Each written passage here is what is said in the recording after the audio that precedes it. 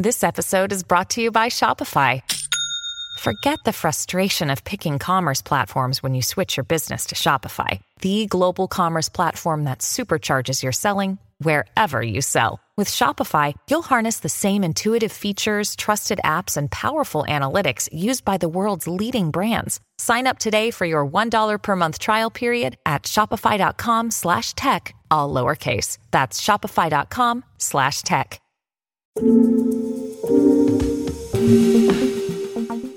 Coal demand sends energy-related CO2 emissions to a record high. Plus, crowds gather in Moscow for the funeral of Russian opposition leader Alexei Navalny. The authorities have allowed this funeral to go ahead. This is a big victory in some ways for Navalny's team in the context of how incredibly difficult and how incredibly repressive the climate in Russia has become. And Disney's proxy fight takes a dramatic turn as Walt Disney's heirs speak out. It's Friday, March 1st. I'm Luke Vargas for The Wall Street Journal, and here is the AM edition of What's News, the top headlines and business stories moving your world today. Rising emissions from coal have pushed global CO2 emissions from power generation to a new record last year, according to the International Energy Agency. Droughts were also partly to blame as they caused a drop in hydropower generation. I asked our climate change reporter Matthew Dalton what this emissions increase means for the goal of limiting global warming to 1.5 degrees Celsius. To hit that target, emissions should really be falling now, and they should have been falling for the last few years. Many scientists and analysts think that really limiting warming to 1.5 degrees is pretty much impossible if you accept the various projections and analysis of the UN. And this report is only going to solidify those concerns. And Matthew, what does the IEA say is the main cause of this emissions growth? The big driver of emissions is China. They use coal for a large percentage of their electricity generation, more than 70%. They're continuing to use coal. Coal-fired generation is increasing. India, too, their electricity generation continues to be very coal-based, and they've got an emerging and fast-growing industrial base as well. Yeah, the IAE saying coal accounted for more than 65% of the energy-related emissions increase last year. Were there any silver linings here? The glimmer of good news is that emissions in advanced economies are falling, and they're probably at levels not seen since the 1970s, according to the IEA report. The United States and Europe and Japan and a few other countries are installing renewable energy at a very fast clip. In the United States, a lot of coal is being switched to gas-fired generation, and that is helping reduce emissions. Gas produces about half the greenhouse gases as coal. So that's a positive development, but it's outweighed by the still intense emissions growth that we're seeing in China and India. That was Journal reporter Matthew Dalton. The proxy fight over Disney has taken a dramatic turn after the descendants of Walt Disney released 2 letters to shareholders backing Chief Executive Bob Iger against activist investor Nelson Peltz and his Trian Fund Management. Trian is seeking 2 seats on the Disney board at April's annual meeting and says the company needs to cut costs and find its creative mojo. But support from the Disney family has historically carried a lot of weight. In 2004, Roy E. Disney, the son of Walt's brother, launched the Save Disney campaign after the board declined to renew his contract, a campaign that succeeded in toppling Michael Eisner, whom Roy believed was mismanaging the company. Journal reporter Ben Dummett. It's possible that the family support could bolster Disney's case in trying to win shareholder support, because obviously the future of the company, particularly the management, is really, or the board is really at stake. In this instance, the family has compared Peltz and other activists as sheep in wolf's clothing. And essentially, they're there to tear the company apart if shareholders open the door and let them in. In a statement, Iger said it was incredibly meaningful to have the support of the Disney family and said he's committed to protecting their legacy. Russian opposition leader Alexei Navalny's funeral is being held today in Moscow. The burial has been very heavily cordoned off by police and follows days of wrangling by Navalny's team with authorities, churches, and even grave diggers over making the funeral happen. Journal Russia correspondent Matthew Luxmore says it's clear that the Kremlin wants to keep it a low-key affair. In previous years, other dissidents who have been killed, including Boris Nemtsov in 2015. We saw thousands of people come out onto the streets after his death. But the fact that it's a victory for Navalny's team to even get a very low-key funeral held with huge police presence is already a huge indication of how dramatically the climate in Russia has changed. So as far as turnout today goes, I don't think we should expect huge numbers. The climate of fear in Russia is very, very substantial. And on one hand, people should probably expect that they won't face serious consequences for coming to the funeral. But on the other hand, Navalny is someone that the Russian authorities have declared an extremist and even a terrorist in recent years. And so any association with him whatsoever in recent years has been punishable with jail time. So the authorities are going to keep a very, very tight hold over the proceedings, and we probably will see some detentions. Navalny's widow, Yulia Navalnaya, is not expected to attend the funeral today, as much of his team remains in exile outside of Russia. A wildfire in Texas is now the largest in the state's history, having killed 2 people and leaving behind a desolate landscape and burnt-out homes. The blaze has also crossed into the neighboring state of Oklahoma, and although recent snow and rain have helped firefighters, crews are racing to halt the fire ahead of increased temperatures and winds forecast for the coming days. And Alabama's legislature has passed a pair of bills intending to protect providers of in vitro fertilization from civil and criminal prosecution after the state's Supreme Court ruled that embryos qualify as children. Alabama's Republican governor has signaled she'd sign a bill protecting IVF, though lawmakers still need to agree on which version of their legislation will be sent to her desk. More votes are expected next week. Coming up, how old is too old to run a country? We'll look at how more than half of the global population is now ruled by older leaders. Plus, a cautionary tale concerning AI and marketing campaigns. Those stories after the break. High inflation has impacted many of us. But what happens when prices go up 55, 67, or even 276%? It makes living more costly. It eats into your paycheck. At the end of the day, the salary itself, it's not enough. And money quickly loses value. You can't save, you can't do anything. Check out our complete series on extreme world inflation from A to Z, from What's News, plus other exclusive content on WSJ Special Access, only for WSJ subscribers.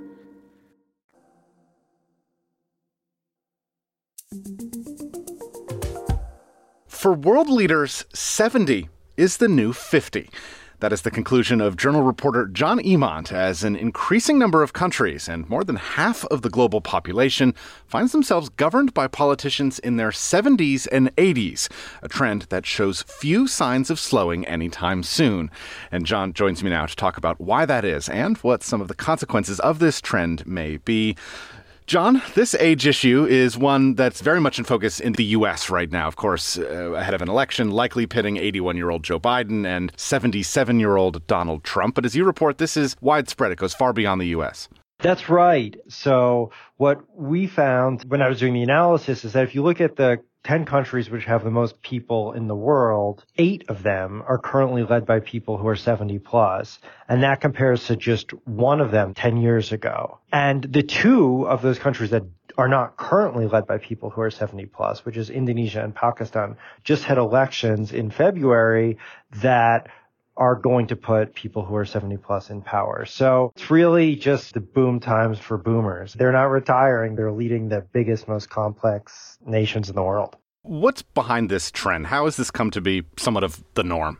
So as you'd imagine, we're talking about very different countries, and so there are very different reasons. One basic reason is that people are living longer, healthier lives, especially sort of wealthier people who tend to be politicians in most countries. So that's older people who have amassed networks and things that allow them to become powerful, don't need to retire because of their health. So that, I suppose, is the basic fundamental reason that it sort of transcends geographies. And maybe the best reason, the most positive reason. I mean, it's good if people are living longer, healthier lives. But then if you look at individual countries, there are sort of a mix of reasons. So some of these countries are very authoritarian, and authoritarianism is deepening. So China and Russia, you've had leaders who have managed to sort of circumvent norms around transitions to power and just stick on, even though they're quite a bit older than the retirement age. In a lot of democracies, to win, you really need a lot of money. And that means that you need really deep ties with business people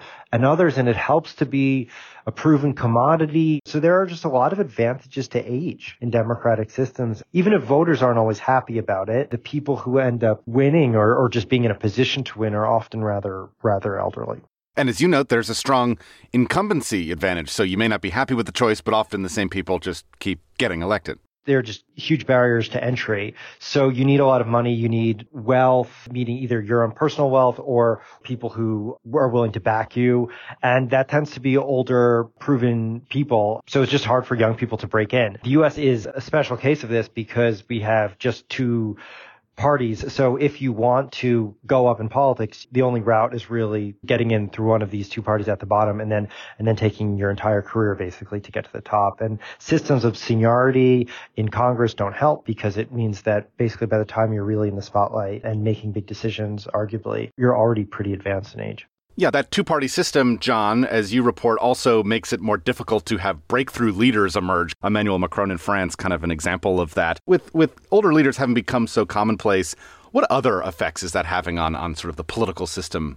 Well, older leaders, perhaps unsurprisingly, cast their age as an asset amid war and great power rivalry. But there are plenty of issues that are really new and that might require novel solutions to, issues around regulating AI and climate change or why young people aren't having that many babies anymore. And so there are real questions about whether an older generation is best placed to try to solve these new problems. Researchers in both Japan and Germany have found that younger municipal leaders are more likely to focus on issues that are important to young people. For example, making sure there's enough money for public childcare. And so it does seem to make a difference whether or not you have young people in charge. And political scientists are concerned that if you have a system where it's only old people leading, that younger people will gradually disengage from politics. And then if they don't vote, that gives older leaders even less incentive to focus on their concerns. I mean, there is a notable outlier in your reporting, John, which is Europe. You write that on balance, it has an older population than the U.S., but a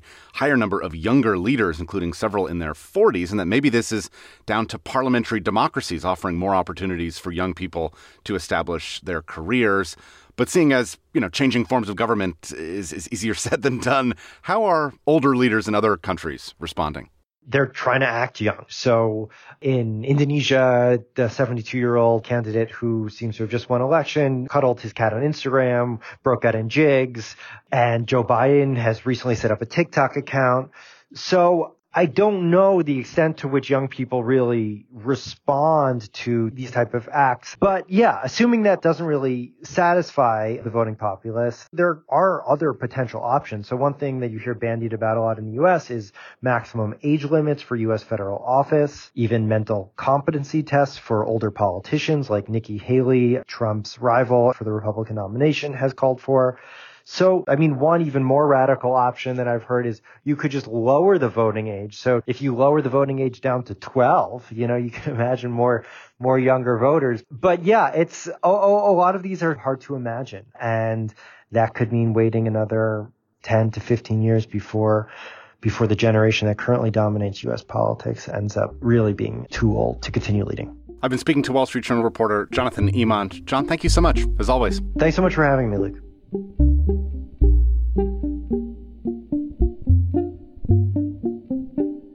And finally, here's a cautionary tale for any marketers out there considering letting an AI image generator touch up your promotional materials. A British events company has been catching heat this week after parents bought tickets for a Willy Wonka-themed chocolate experience for kids, only to show up to a mostly empty warehouse that bore little resemblance to the colorful, elaborate images posted on a booking website. Images that bore hallmarks of being created by artificial intelligence, including nonsensical words and renderings of props that Wonka himself would have struggled to create. The organizer of the event did not respond to a request for comment, but has apologized for causing disappointment and said it's issuing refunds. Jeremy Blum is a partner at the UK law firm Bristows, specializing in intellectual property, and he told me that while AI tools have obvious appeal for businesses, courts aren't likely to care whether a human or AI created misleading materials. Many clients are using it now. It adds to efficiencies. It's much cheaper than calling in the crew and developing film and videos and so on. It's a game changer in terms of marketing. But the reality is it also is quite creative. And the AI just goes a little bit off the rail and it includes what it thinks is appropriate. And, you look back at the holistic thing, you think, oh, it looks okay. But then if you look at the details of the image or the film, there's oddities in there. And if you're a brand owner who wants a message to be conveyed, it creates all sorts of issues. And Jeremy added that while many companies know that AI work needs to be checked to avoid falsely representing a product or muddying brand messaging, they could be caught off guard by just how much quality control is needed. The thing that creates risk is the sheer quantity of campaigns that will be created going forward. In the old days, let's say, there was a new campaign every week or something, every month. Now, there's potentially multiple campaigns every hour that a brand potentially could run. And so when there's more volume, is there a gateway where someone's actually checking the volume of output? Or potentially creating a program to be the AI sense checker of the AI creator? And that's What's News for Friday morning. This episode was produced by Kate Bullivant and Charlie Duffield. Our supervising producer is Sandra Kilhoff, and I'm Luke Vargas for The Wall Street Journal. We will be back tonight with a new show. Otherwise, have a great weekend, and thanks for listening.